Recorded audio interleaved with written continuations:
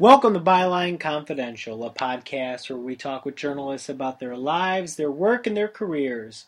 I'm Greg Pratt, reporter in Chicago, and I will tell you right out, I am a man who likes to talk to a man or woman who likes to talk. This week we're talking to Eric Roper, a reporter at the Star Tribune in Minneapolis, who's one of the best young reporters in the country. Eric was a finalist for the Livingston Awards, which are a pretty big deal for young journalists under 35, a couple years ago, and he's done a lot of very interesting work. One of the things that I really enjoyed about our conversation, which goes along with how good this guy is that he talks very openly about the neuroses that goes with being a journalist sometimes, about, am I actually any good? This is sort of the sort of questions that sometimes you have to deal with as a journalist, where you question the work that you do, and you're questioning the time it takes you to do it, and you're questioning, which is what we do for a living. And sometimes we do it of ourselves, and that's one of the things that I enjoyed talking to him about.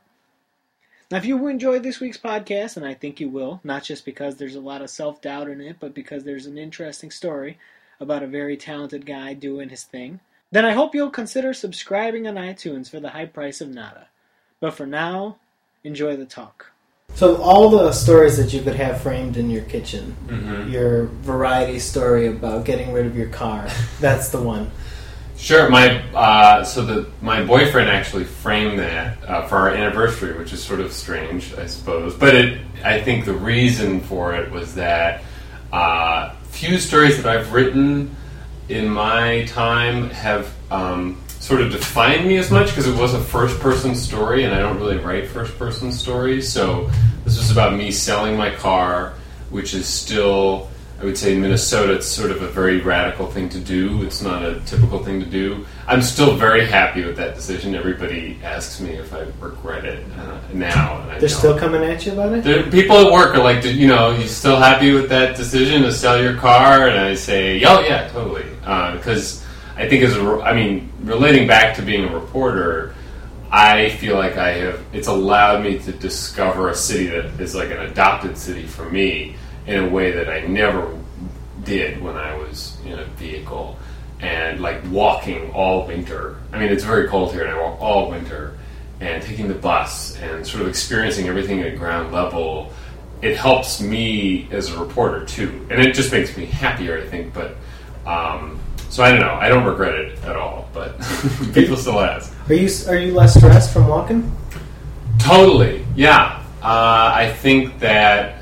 Especially in the wintertime, in places like Minnesota, where you're very cooped up, and then you're in your car and you're cooped up, when you get dressed and you're out, and I'll walk down Lake Street on a Saturday, and I'm dressed for the weather, and it's just amazing, and you appreciate the winter a lot more.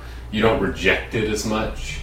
I don't know. I've sort of become an evangelist about this, about just getting out in winter, because I do it now, and I think I don't know. It might not. It maybe sometimes doesn't make any sense, but Minneapolis has built its city, especially downtown, around like sort of running away from winter in some ways with the skyways. So you get in your car, and then you get to the skyway. You could sort of go through your whole day without stepping foot outside, and it just seems like, why would you live here? Why, just embrace it if you can, but. What did I read recently that suggested that the Skyway is like a boondoggle or something, or that it didn't work out very well?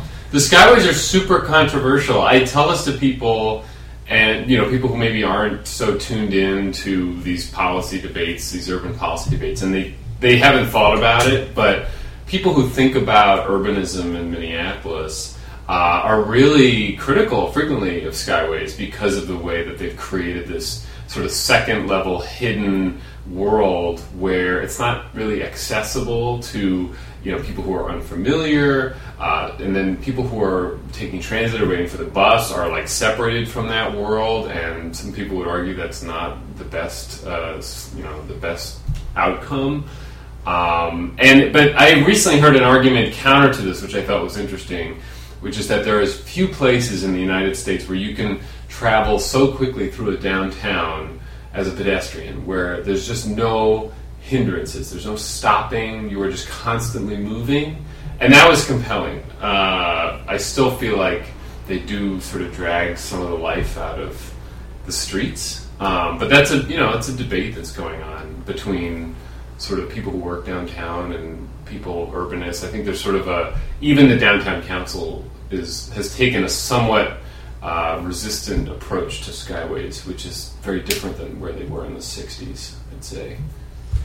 Well, I guess things change over the course of 50 years, right? Mm-hmm. Yeah. But so you're the City Hall reporter, mm-hmm. and so you spend a lot of time downtown. Yes. Do you have an office in the City Hall building? No, we used to. It's amazing that we don't.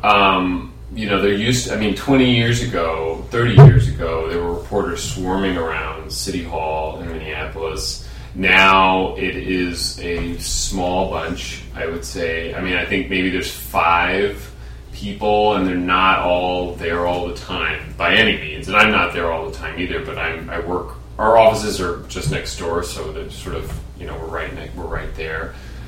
But it's sort of a shame, there's just not enough reporters probably to keep a bureau going. But St. Paul City Hall does have a bureau, and I don't know that they necessarily have any more. I don't think they have more reporters covering City Hall there than we do. So, no, we don't have a bureau in there. The long answer to a short question. Well, I think. So, I was going to use that as an introduction, just to say that you cover Minneapolis, and so it's something that you know a lot about.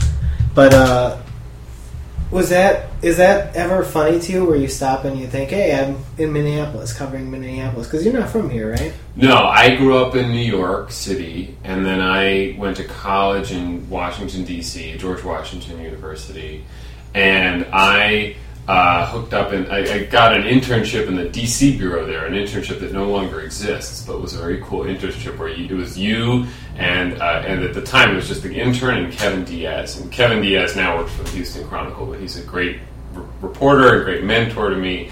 And so it's just the two of us in the bureau, and I had never been to Minnesota. And but I was getting, I was recovering the congressional delegation, so I was covering Michelle Bachmann and then Al Franken when he arrived, and John Klein and Colin Peterson, Amy Klobuchar, and I would get these calls from Minnesotans because they published our number in the paper, and that was like my little window into Minnesota. Like every day I would have these voicemails from everyday Minnesotans just calling to leave their opinions about TARP or the bailouts or the healthcare bill or whatever. Did you get a bunch of crazy calls from people about like Keith Ellison and stuff?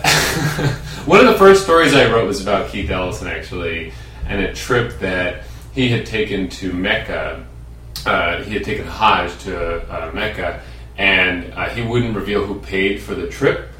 And I was a very new reporter, and it's pretty straightforward. Like, who paid for the trip? Why don't we know who paid for the trip? And it sort of caused this whole. It was a front page story. I had been there for 2 weeks, so it was very much. I really started off right talking to Keith Ellison. I don't know how many calls I got directly related to Keith Ellison, but certainly people very unhappy about the way things were going in 2009, 10. I think with the healthcare bill, there was a lot of just interest in that, from both sides. But, and this was as the Tea Party was ramping up too, and Michelle Bachmann was becoming much more prominent on the national scene, and so we were writing stories about her. So there was no dearth of things for people to call in about. Covering national, I actually haven't talked to anybody about this specific, but covering national DC politics in DC and things that are like policy and that affect things probably does attract a lot of attention.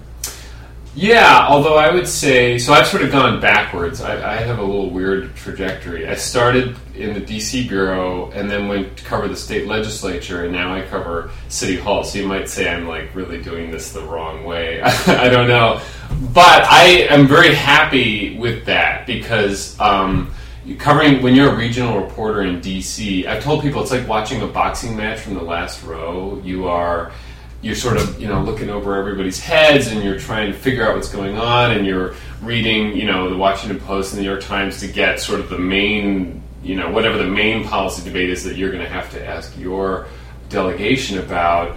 But it's an interesting job. It's not the way we used to cover Washington 50 years ago was that we would write what we would now put in as a wire story. So like whatever the White House is doing today, we would write that.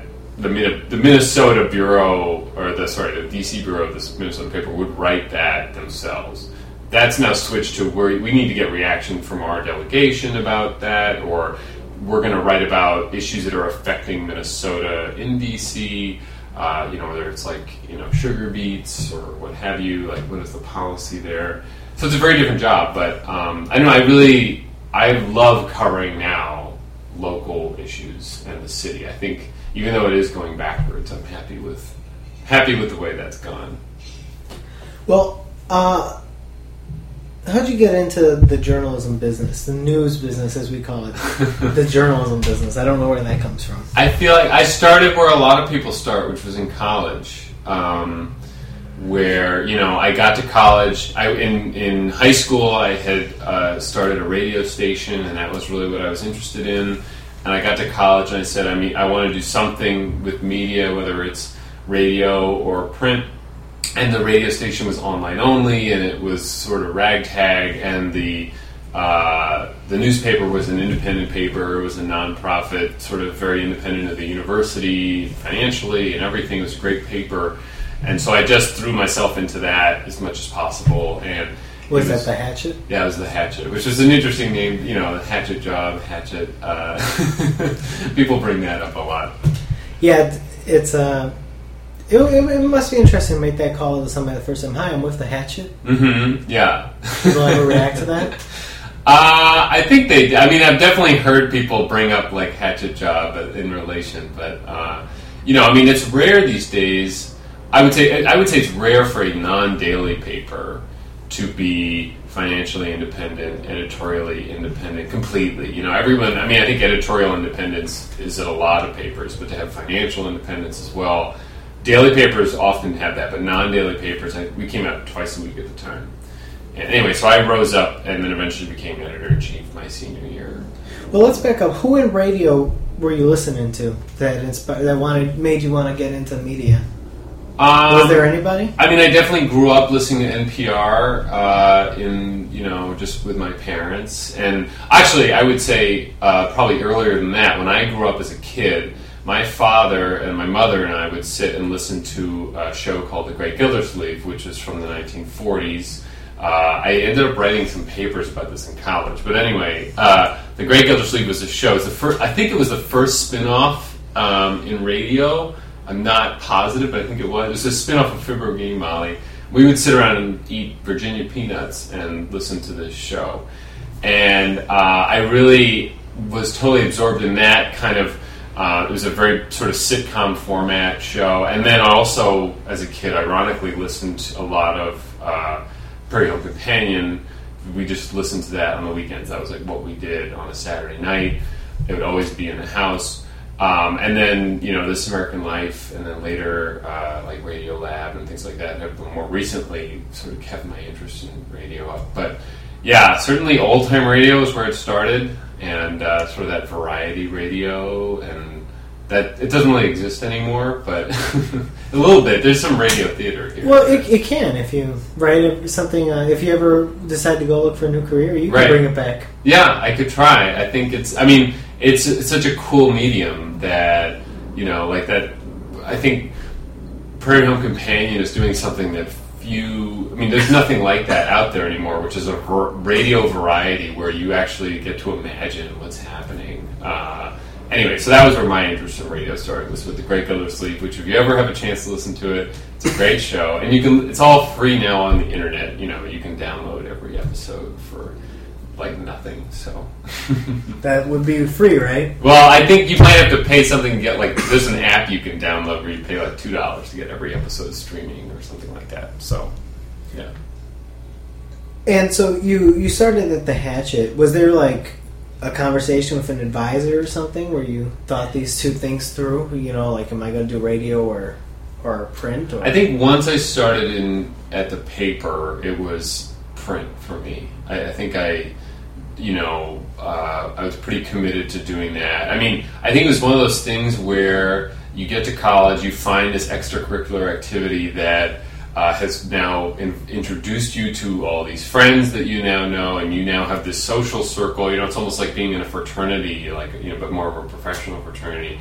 And so you just identify with these people and you want to be with them. And so I think I basically just immersed myself in that and didn't really look back. But I mean, these worlds are, I don't think that, these things are exclusive of one another. I mean, there's such great radio reporters that came from print journalism, of course, and vice versa. So, I think the worlds are blending maybe more than they did. But I don't know. I don't know if it is more now than it was.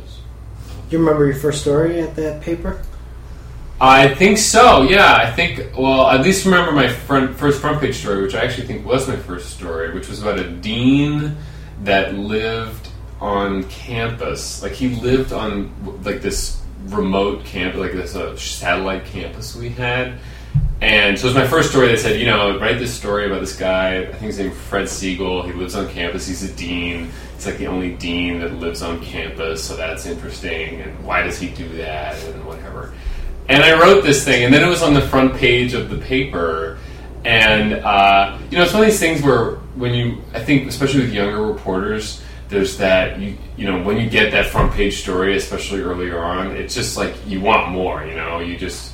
It's very addicting, especially just to get some early exposure. And then you could toil inside stories for months, but you still remember that one that was on the front page, and it drives you for another couple months. So I do remember that story. I'm 99% sure that was my first story. Do you still get that rush, that high? Yeah, I think so. I find, for me, journalism is a very, it's a very emotional business for me, because I think it's like being a salesman in some ways. A lot of the stories I write are reporter driven. In other words, they're not being handed to me. I'm choosing to do this enterprise story or this, that, and the other thing. And in my head, and this is I probably shouldn't think this way, but it's how much have I brought in lately? Am I working hard enough? Have I sort of gotten enough? I've gotten a lot of small stories, but have I done some really important stories lately? How often am I in the paper? And and then you'll be really down, and then you'll have that one great story that lands, and that'll sort of keep you happy for a couple of weeks. You'll just be satisfied. Well, I did that story, so that I brought it home on that one. So it is. It's hard sometimes. I think eventually I'll have to lose that mindset, because it's hard. It's hard to sustain that kind of up and down, but I don't know. I know old guys that I think are like that, who've been doing this forever. Yeah. You're going to have to start smoking, though. Right, Do you smoke? I used to smoke. I gave it up. Get back on it. I know. Actually, smoking made me more stressed out. So, but now you're walking to counteract. Yeah, now I walk, but especially smoking during the day, it would completely stress me out even more. So I think I'm actually better without it. So I exercise instead. I think that is helpful. I guess that works as a substitute for smoking. Yeah. But, public health advocates would be happy that. That's right. I'm not an advocate for tobacco. Mm-hmm. This is not sponsored by right. tobacco. But no. So were you at that paper for 4 years? Which paper? The Hatchet. Yeah, all 4 years. So freshman, through senior year, I was there, and just sort of. I think I became an editor my junior year as Metro editor, and doing stuff that dealt with the city, stuff that dealt with DC, and both politically and crime-wise, and students involved with criminal issues, and which was always a tough.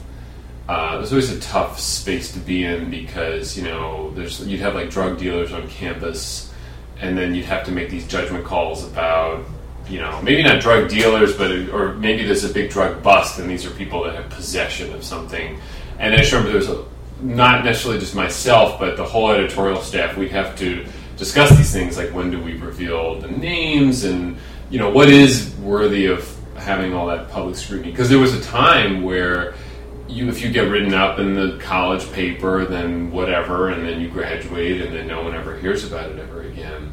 but that's gone. I mean, I would say at least once a week I would get a call, especially when I was editor-in-chief, I would get a call from someone from the past, not like someone who I never dealt with from like 5 years ago. Some story was written about them.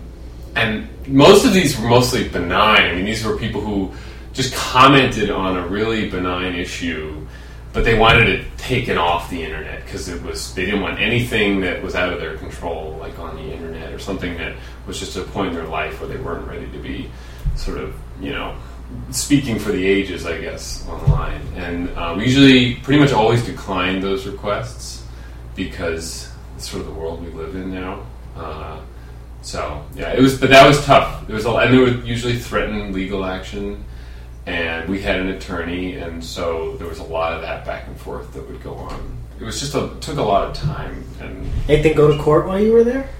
No, nothing went to court. When they would threaten to sue, I would basically say, okay, you've now mentioned that word, so you're going to have to talk to our attorney, because I'm going to have to stop talking to you now. You know? And generally I tried to sort things out over the phone, because I don't think emails are helpful in those situations. But yeah, nothing went to court while I was there, thankfully. So no, good. So. Did you, at what year did you get the internship with the Strib? 2009. Junior? Senior? Oh, I graduated. So, okay. Yeah. So post. Yeah, I went right from college into my internship with the Star Tribune. Is that the only paper you've ever worked for? Yes. Yeah. Is that trippy at all?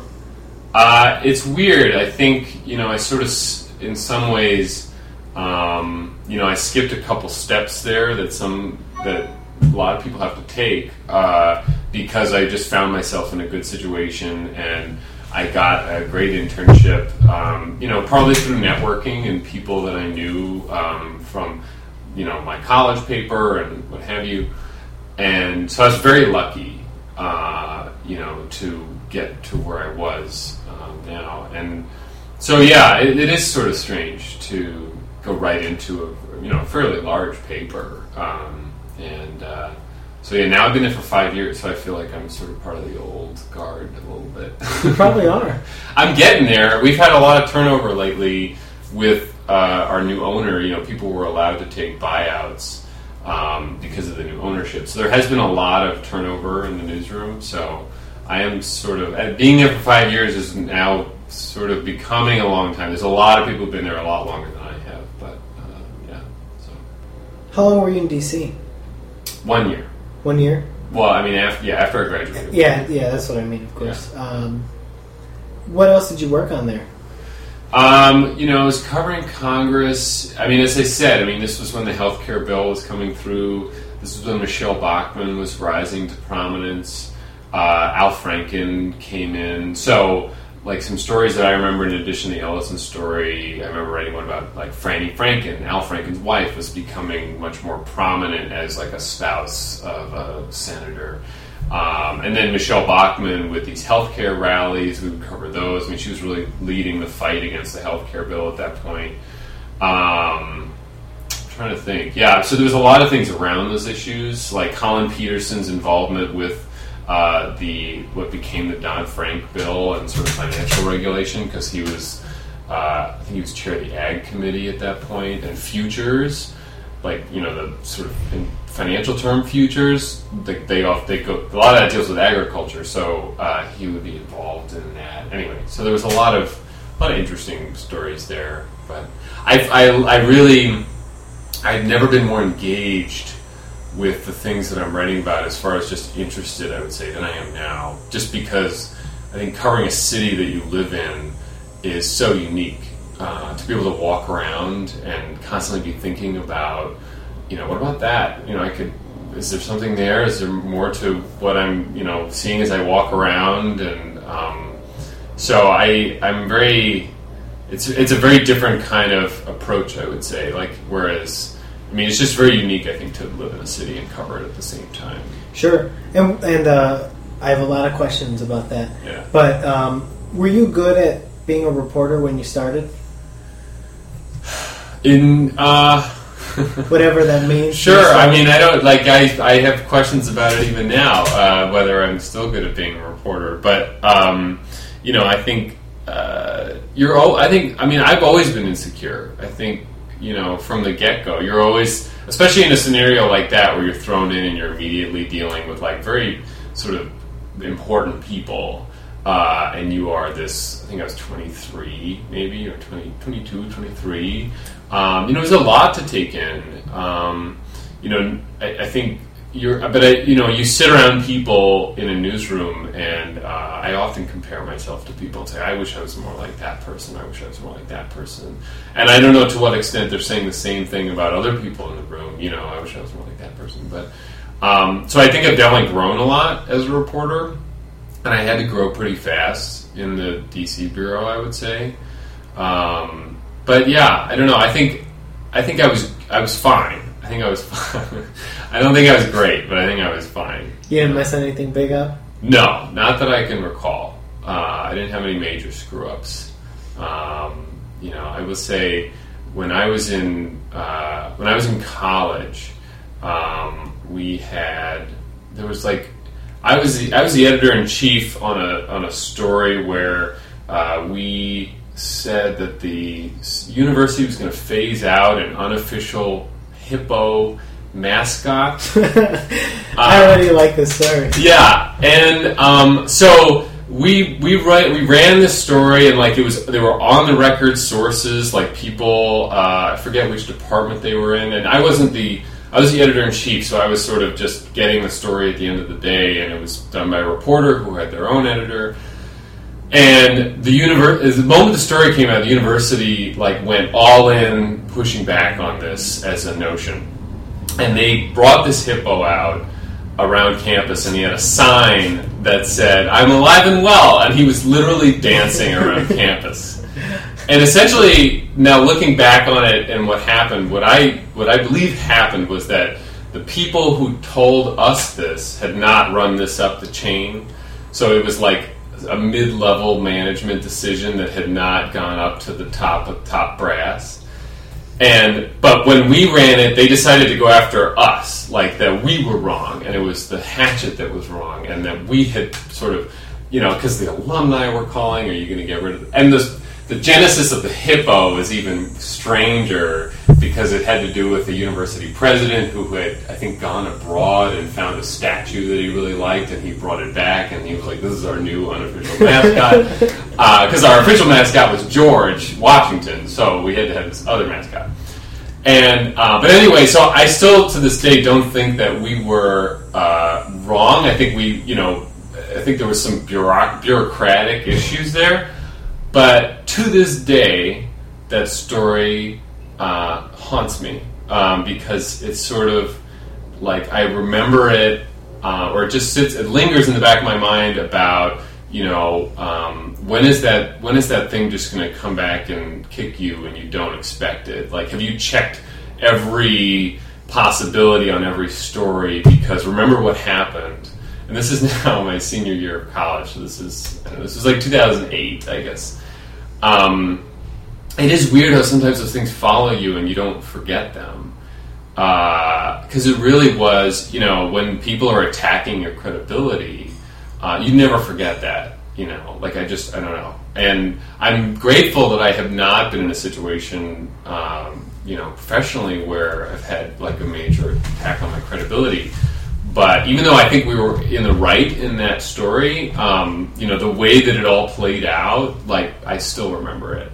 And it still forces me to, if I have a story now running on a Sunday, I sit here for an hour on a Saturday and I will go through the story and I will listen to the quotes again and it still makes me very neurotic. And I don't know if that's a positive thing. But it's not good for your stress, for your stress levels or your relationships. No, it's not. It's good for copy. Yeah, I think it's good. It's good for the paper at the end of the day. But yeah, that story still sticks with me. What's the lesson there? I mean, because you don't think you were wrong. No, right? I don't think so.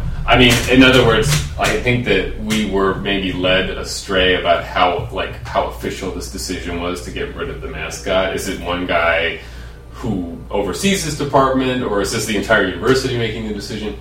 I think the lesson is that, to the extent possible, I think a good philosophy that I have with stories is no surprises, which is a former editor of mine sort of taught me that, which is that, if you're going to put something in a story about someone or what have you, everybody should have the opportunity. They don't have to respond if they don't want, but just shoot them an email letting them know this is what's in the story, so that everybody knows everybody who needs to know knows what's in the story before it goes out.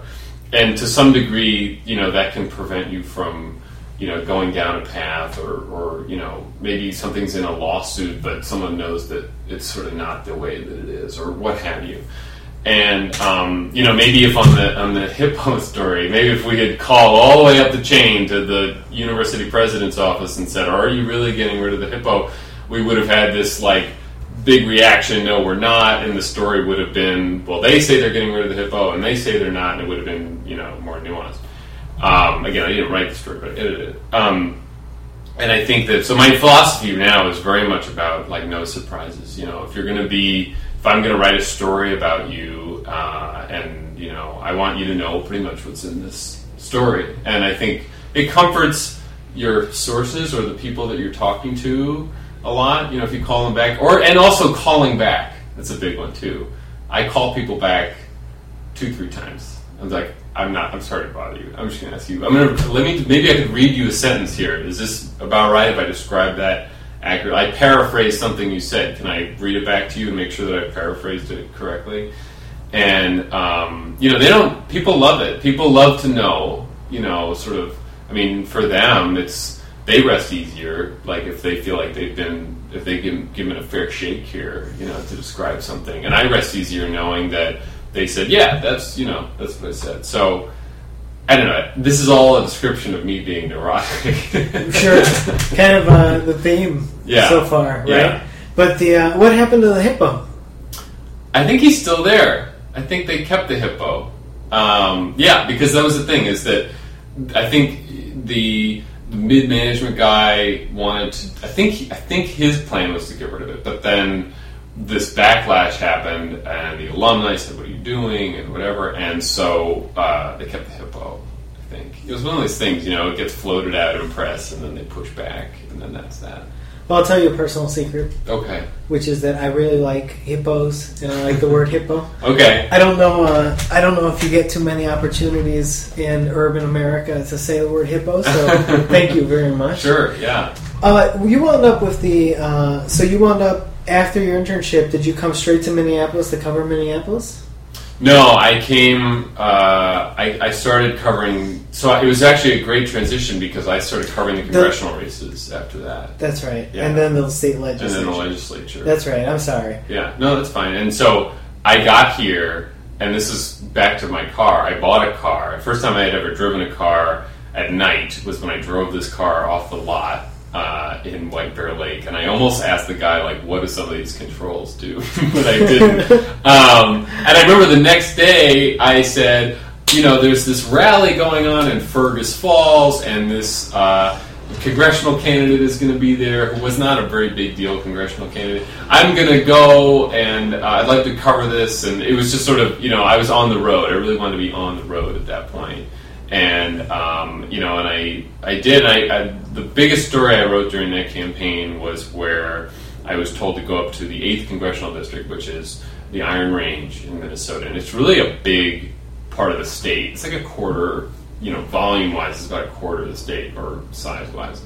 And I was told to sort of take the temperature up there, which is a huge place, right? Take the temperature. And that's the instruction? Yeah, well, because the point was that Jim Oberstar, who had represented that area forever, suddenly we had this Tea Party wave happening nationally, and Chip Kravac, who was a Republican, he was really, waging a pretty good campaign up there, and, a lot of lawn signs popping up to the extent lawn signs mean something, and I remember, so I went up and I'm just sitting in diners and like going up to people all over the place, just going from town to town, trying to find people, and sitting with Chip Kravac in his RV, and just getting a flavor for this whole area, and he ended up winning. Chip Kravac ended up winning that race. So we wrote this story saying, this guy is serious and maybe he has a chance, and then it turned out he did have a chance, and he beat Jim Oberstar, and he's no longer in office, and Jim Oberstar recently passed away. But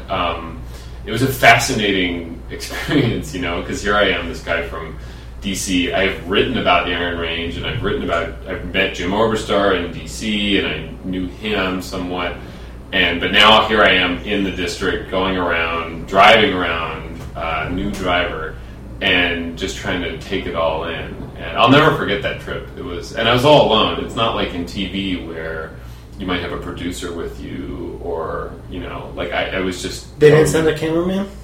No. So I had my SLR camera, which I still have, and I just sort of took pictures where I could, and that was that. Is that something that comes easy for you, the taking people's temperature, just coming up and asking people, hey, what do you think?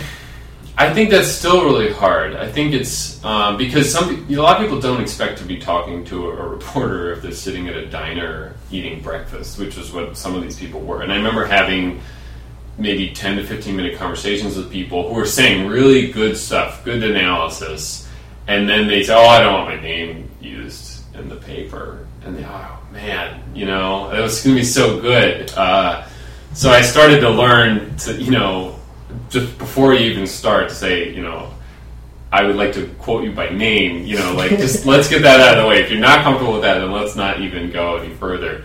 And you just, it was weird. I'd be eating lunch someplace, and I'd see someone reading a newspaper, for example, and I'd say, okay, well, they must be maybe following this. And, and so, I remember that trip. It was great. So that was kind of a memorable thing from that time. And then, how long before you wind up covering the city? So that was fall 2010, and then then I covered the legislature for part of a year, or between 2 years, and then I ended up in the city fall 2011. So September 2011. And you've been raving about that since we've been talking. Yeah. So no regrets? Yeah. No, I love covering the city. I mean, what goes into that? Like, what goes into your day to figure out, hey, I'm covering Minneapolis. It's a big city. You mean, where do I start every day, or whatever? Like learning it, working it. Yeah, I think it's a lot to learn. Like I still find myself learning constantly about something that happened 10 years ago that, I just wasn't around long enough to know that happened, or some big thing. There's always these elephants in the room that you need to know about going into some policy discussion. So I'm constantly looking at art clips about things and trying to, and I'm getting to a point now where I think I have a lot of that in my head. But, I don't know. The great thing about covering a city, and one of our editors brought this up to me, was that there's so many data points, right? Like when you're covering federal politics and state politics, it's very much policy debate, and there are a lot of policies debate at the local level. But cities they're getting 311 calls, they're towing cars, they are tracking license plates. Was another story that we did.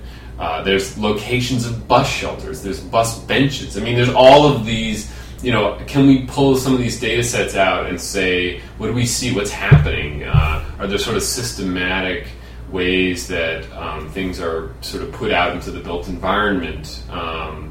And so that has been very interesting. And obviously that's one part of city reporting. But it's, putting big picture into context. There's so many data points you can pull out and see how is the city functioning as an organism in a way. And I think that's really fascinating. And you can't do that in too many other levels of reporting. It's a very local thing often. I don't know. One recent example was with bus shelters. So Metro Transit keeps... they keep data. They recently released a list of bus boardings by bus stop, right? Which seems like the most arcane data set ever. Like Not a sexy topic. Not a sexy topic. So this is literally every bus stop in the city. Here's how many people board on a weekday, and here's how many people board on a weekend. Okay, so I took, but they have site IDs on them. So I took that, and then they also have a list of all the bus shelters in the Twin Cities. So then I took them, and then I recently learned how to use Microsoft Access. So I sort of combined these, and I said, okay, because we have guidelines about where bus shelters go based on ridership. So I said, okay, I just want to see the stops that are over 40 passengers per day, which is the minimum in Minneapolis to get a bus shelter. I want to see over 40 passengers, but I want to see it where there's not a corresponding bus shelter. So, i.e., it meets the qualifications to get a bus shelter, but it doesn't have a bus shelter, right? And so what we found was that there were hundreds of stops with hundreds of people at them every day. Hundreds? Yeah, hundreds. More than 300? I forget the exact number. I do think it was more than 300. I know that there was about 200 stops on the flip side that had too few riders to have a shelter and had a shelter.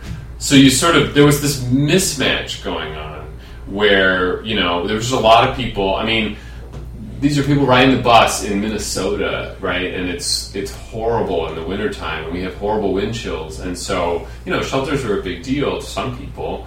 And so I presented all this to Metro Transit. Metro Transit ended up sort of doing a similar analysis after that I sent it to them. And, because they had it got really complicated with this is actually a transit center, and anyway, it got a little complicated. But then we agreed on, here are the numbers, and it was still in the hundreds, and I think it was 300 something, and I have to look at the story. But and that was just taking two sets of data, merging them together, and then using data tools to pull out what was actually seemingly a big mismatch in where we're putting our transit amenities. And now they're going to build like 150 new ones next year. There's a big plan next year to put in new bus shelters. I don't think it had anything to do with me, but there is. You should take credit. No, I shouldn't. I think they were going to do some of it already, and then they just got a big federal grant the other day to do even more. So, well, that's kind of pretty straightforward but important accountability type of work, right? Like, what are we supposed to be doing, or what do we say we're doing? Mm-hmm. And then, do we actually have these bus stops? Yeah, and I think bus shelters. The thing about it too is that we often in the media hear sometimes there's a lot of focus on these big capital projects in the realm of transportation. Like, we're going to build, this light rail, and it's $1.6 billion, and it goes to the western suburbs, and that should have a lot of coverage. I mean, that's a huge policy discussion. There's a lot of money on the table. But I think some of what I've found in being a Minneapolis reporter is that there's a lot of very ground level stuff that affects people on a daily basis that there's not a lot of eyes on, like bus shelters. Like bus shelters. Yeah. Did any of your editors think you were nuts for wasting some time looking at that data? I felt like I was nuts for a little while, because I'm I've got all these spreadsheets going around, and I'm saying to myself, is this worth it? Do people care about this? And I'm always sort of polling my my office mates, do you care about that? If I told you this, would that mean anything to you? But I think you start to, if you go out, I end up going out and talking to people waiting at bus shelters. It's important to people. Well, you ride the bus, right? And I ride the bus too, so I see it. Did that come to mind because of that? How'd that pop in your head? I think if I didn't ride the bus, it probably wouldn't have been. I never would have thought, well, let's take, when I saw the data set, I probably never would have thought, let's merge this together with ridership and look at that, because when you ride the bus, you have a lot of time to think about the bus and the infrastructure of the bus. Another, and this is just, I could go into many minutia things, but another one was bus benches. Metro Transit actually doesn't track bus benches because their municipalities do it. And one company has basically had a monopoly on bus benches in this city for about 50 years. U.S. Bench. And no one maps their benches either. Each city just keeps a list, a physical document list of where the benches are. So I had to take the list, and wherever it said Dale at Snelling, so I had to say Dale, Dale Street at Snelling Avenue, St. Paul, Minnesota, whatever, and then geocode it. And one of the things we found is that they just don't put many benches in North Minneapolis, which is one of the poorest parts of the Twin Cities. And so these are the people that use transit a lot, and there are not many benches up there compared to the ridership at all. And it was just another example where, like, you just map it and you see something. And so at the end of the day, I wonder sometimes, well, okay, does that, I think it matters to people, but, I think sort of these weird built environment stories, they do, I think people care about them to some degree. Did you get good reactions on them? Yes, because the other component of the story is that a lot of other companies said that they would be willing to pay more to both cities to put in better benches. Because it's basically advertising. I mean, they just get money from the advertising. So these U.S. Bench pays a fairly small amount by comparison to some other cities per bench. And the other thing that we found was that in St. Paul, in the ordinance, it says you can't have a monopoly on bus benches. It says there's 460 licenses. You can only have 450 of those licenses per company, just to prevent some overarching monopoly. So the city of St. Paul said, okay, U.S. Bench has these 450 locations, and these 10 locations belong to National Courtesy Bench Corp. Okay, what's National Courtesy Bench Corp? Well, if you look at their Secretary of State filings, they're just U.S. Bench. It's just it's the same address, same everything. Turns out U.S. Bench bought out this other company that was trying to make a play a couple of years ago. And so, yeah, it's just like they had to have all the benches. How'd I guess? That's some straight Chicago stuff. That's how I knew what was coming. Yeah. You can see it from a mile away. What's the, that's funny. That's good stuff. You should. I appreciate that. I hope you had fun with that. I did have fun with that. Do you have fun with, like, after the neuroses is done? Yeah, I do. I think. But do you ever, like, actually savor it or be like, yeah, I did a nice story? I think that lasts for a couple days, and then you move on. I think the one that lasted for the longest was a couple years ago, or a year or two ago now, where a source of mine was saying, these cops have these license plate readers, and they basically use them to track vehicles. And these things are now pretty common knowledge. I mean, there's these things that just snap license plates all day long, so that if there's stolen cars or whatever. But there was no data practices, which is our sort of FOIA law. There was no open data law about these things, so it's presumed public in our statutes. So I said, give me all the information you have about my license plate. I used myself as sort of a guinea pig in this situation. So I gave my license plate to the police. I said, I want to know everything you have. So they gave me back a list of, I think it was 11 locations where they had seen my car, which just means I passed like a trooper on the street or an officer on the street, or I had a parked car and they drove past me and they just snapped my plate. So we published a map in the paper of my locations. And it was like, it's all my daily activities. I'm driving to work, I'm at my friend's house, whatever. Hopefully not doing something illicit. Exactly, right. And so that was sort of surprising. And then I said, so then I figured out what the mayor's license plate was, what their public vehicle was. And so I said, give me all the ones on the mayor's car. And that had a lot more, because I think he was just near, police more, and he's also driving more in the middle of the day. And so, but that came back with pictures too, because some of them were very recent, and they kept the pictures for like 21 days. So we published this map of all of Ryback's spotted locations and all the pictures of his car in the paper, and that had a big impact, because then Repo Men started using the data similarly to try to find cars. I mean, before your story, right? Or no, after the story. After the story? Yeah, well, suddenly it was discovered. We sort of showed that there was this big. Not only were police collecting location data on people, but at the time, it's basically public data. Right.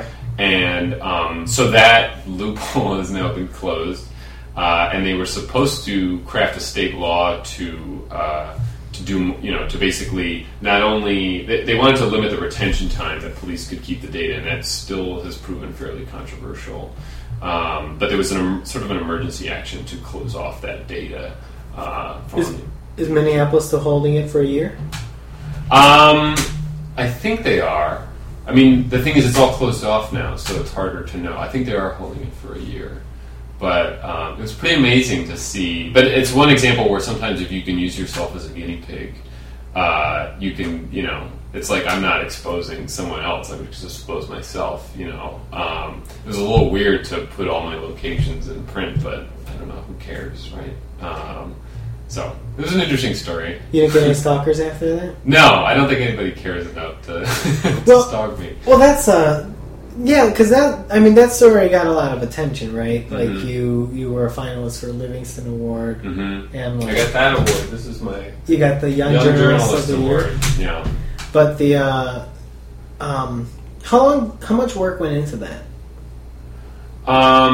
It was compared to like the shelter story, for example, it was probably less work because a lot of it was just knowing what request to make and making the request. It wasn't toiling over data for like days upon days.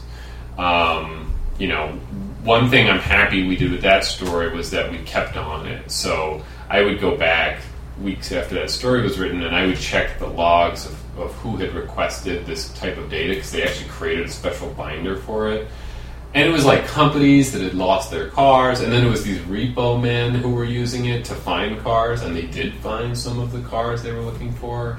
And, obviously there were huge implications about this because of stalkers, as you said. I mean, who knows all the different implications that could have. So it was eventually closed off, and, but certainly I don't think as much, it was a lot of work maybe in the overall because we kept coming back at it and trying to own the story as much as possible, which I think that's a good tactic to do if there's a lot more to be done on a story, if there's fallout or whatever. Well, if you expose a problem, you should probably stay on it until the problem is fixed, right? Sure, yeah, or to know, how is this evolving, now that we know this, and I think, that comes up, we like a reporter recently, this story about a child who died and was sort of, the victim of a bureaucracy that just didn't work. And that has led to just days and days of, legislators coming out and saying to change the law and what have you. And so I think it is important to make sure you stay on top of it after the story comes out. I think and sometimes it takes an editor to say, yeah, let's keep going at that, because you're sort of exhausted from going through all the work of getting the main story out. So, I don't know. So, how many years you've got now in the business? About 6, 8? 5 at the Star Tribune, and then you can count college or not. So 9. 4 in college. Well, we can count 1 year. We got to at least count the Hippo year. Sure. Yeah. So 6. No, you got plenty of years though, right? Yeah. Under your belt. Yeah, I'm getting there. How do you see yourself going forward? I guess that's 2 questions, right? How do you see yourself, and where do you see yourself? And I merged them together in an awkward way. How do you just see yourself? I think, as I was saying earlier, it's very much. I think in my mind, it's very much like, what have you done for me lately? Like, I feel like if I go a couple weeks and I haven't done anything of significance, I feel like I just feel horrible, and it's hard to even sometimes read the paper in the morning. Because it's almost like all of my colleagues, like, oh, look what they did, and I'm not doing anything of any significance. Look, they're doing some great stuff in there. I know that I should sort of step back more and look at it more holistically. So, altogether, I would say I'm happy with where I am. Sort of going forward, I don't know. I guess I haven't thought too much about, what I think. Certainly I want to do more. I think there's more opportunities for data work, but there's places that I would love to grow more. I think that certainly I want to. I think experiential journalism and being out in a sort of strange scenario, or cities lend themselves to a lot of just very unique types of journalism. I think I would like to explore that more. So that's part of it. I don't know. I don't really have a grand plan, but sure. I'm not saying you have to. Yeah, because you're doing good, right? Yeah, I'm happy. If everyone else is happy, I'm happy, kind of. Yeah, as long as everyone's happy. Actually, this is a question. I interviewed John Tevlin, who is a Star Tribune columnist. Yep, I know John. Good guy. And he had a thing where he talked briefly, because he came from all sorts of places, and like all weeklies and magazines and stuff. Yeah. And he said at one point that sometimes he feels bad for people who've been in one place because they don't get to experience more of like that kind of stuff. I can see that. Have you ever thought about that? Like how would my life be different if I wrote for a magazine for a couple weeks or a few months? I mean, I think it's very valid that you get into. I think to have one set of experiences in any kind of context.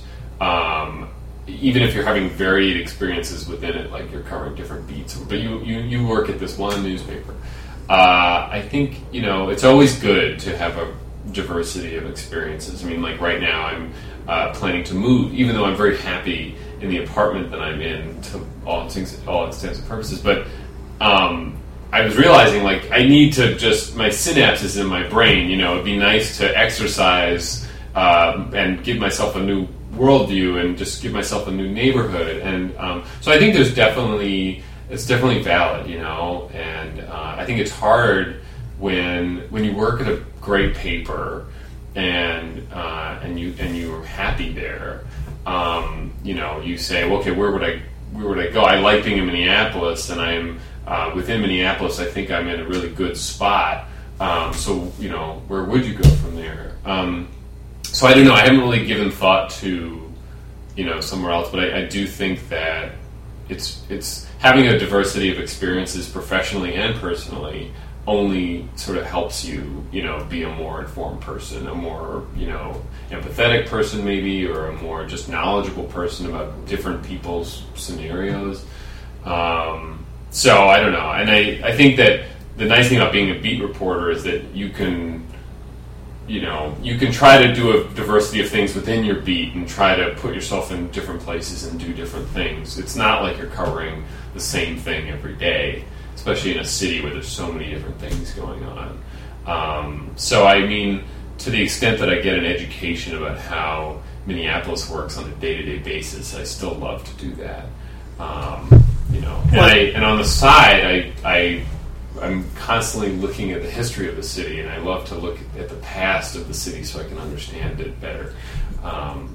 You ever do any nerdy historical stories, about neat old stuff? Because you got a lot of it. I do, and I always wonder, should I be doing this? Does anyone care about this? I recently wrote a story. I heard speaking of podcasts, I heard a podcast called 99% Invisible, this podcast about design. They talk about Thomasons, which are pieces of the built environment that are obsolete but maintained. So I called this streetcar historian and I said, this is what a Thomason is. You know of any? He said, well, this is a streetcar shelter. It's the last streetcar shelter, and it's in this park, and it's not marked, and it's just sitting there. And they chopped down a tree a couple years ago to save it, even though no one knows what it is. And I did a whole story about the last streetcar shelter. It's still standing there, and I think stories like that are important. We have to do these really important stories about, whatever it is, if you want to consider bus shelters important. But you have to do those hard-hitting enterprise stories. But then there's also so much stuff that you can write about, like the last streetcar shelter. Or I was recently in the library. I love to go to the library and look at old, city plans. Like, what was our vision of the future in, 1957 or 1974? And how much of it came true and how much of it was just, sort of propaganda. And I do that. I don't know why I do that, but I do like to do that. No, it's fun. It's hard to find a place to put it. It's hard to find. I'll give you a good example right now. In my spare time, I have a report that I found in the library called Freeways in Minneapolis, an appraisal for the City Council and the City Planning Commission, which is basically, as far as I can tell now, this was sort of the case that was made for freeways going through the heart of the city in 1957. And it was, I looked at our clips in the basement. I loved going down to our clip room in the basement. And it was saying, like, the Barton Report is about to come out. You know, like, it's going to be for $5. You can buy it at City Hall. And, you know, everyone was waiting for this report. And it's a fascinating report, and it talks about how property values are going to increase next to the freeways because everybody wants to be next to freeways. And, you know, this isn't just about private automobiles. This is about whatever the future mode of transportation is. We're going to put that on the freeways instead of private automobiles. And all these sort of things that we were talking about when we approved these things. And so I want to do something about this. I would love to put this out there because I've scanned it because I think it should be... people should read it and look at it and just sort of have context about how did we get to where we got today. But then it's sort of hard to sometimes find, like, where does that land? Does that land on do you blog that and then it just goes into nowhere? Do you try to make it into a bigger deal? Unfortunately, I don't have any anniversaries coming up. Yep, that's the trick, isn't it? Yeah. Find a round date. I know. Or a date that ends with a 5. Yeah. So I do this in my spare time, and I have the report with me because I'm supposed to take tomorrow off, and I want to just sit and do some more research about it. And so that consumes a lot of my spare time. But I think that kind of stuff is important. You know, we shouldn't forget that kind of stuff. And you know, I think it's just a matter of finding a landing zone for it, I would say. You know, and the same thing, the streetcar one, we found a spot for that, I guess. Sure. But I don't know. Lobby your editor. Yeah. What's the best way to follow you if people want to follow you and they don't have access to the license plate trackers? Right. I'm on Twitter, Strib Roper, which is where you can see a lot of my late night historical searches in the library because I don't know what else to do with it. And so I'm on Twitter. I'm on Instagram, where if you've ever wondered if there's any beauty in Minneapolis, I do an Instagram account where in the back of my mind I'm thinking about my East Coast friends who've never been to Minneapolis to just prove to them there's so many great things to see in Minneapolis. So they're often Eric RPR on Instagram, and then I don't know, and then I got my bio page on my page which has all my stories. Well, that's good. Yeah. Thanks for taking some time to chat with me. Yeah, thanks so much. This is great.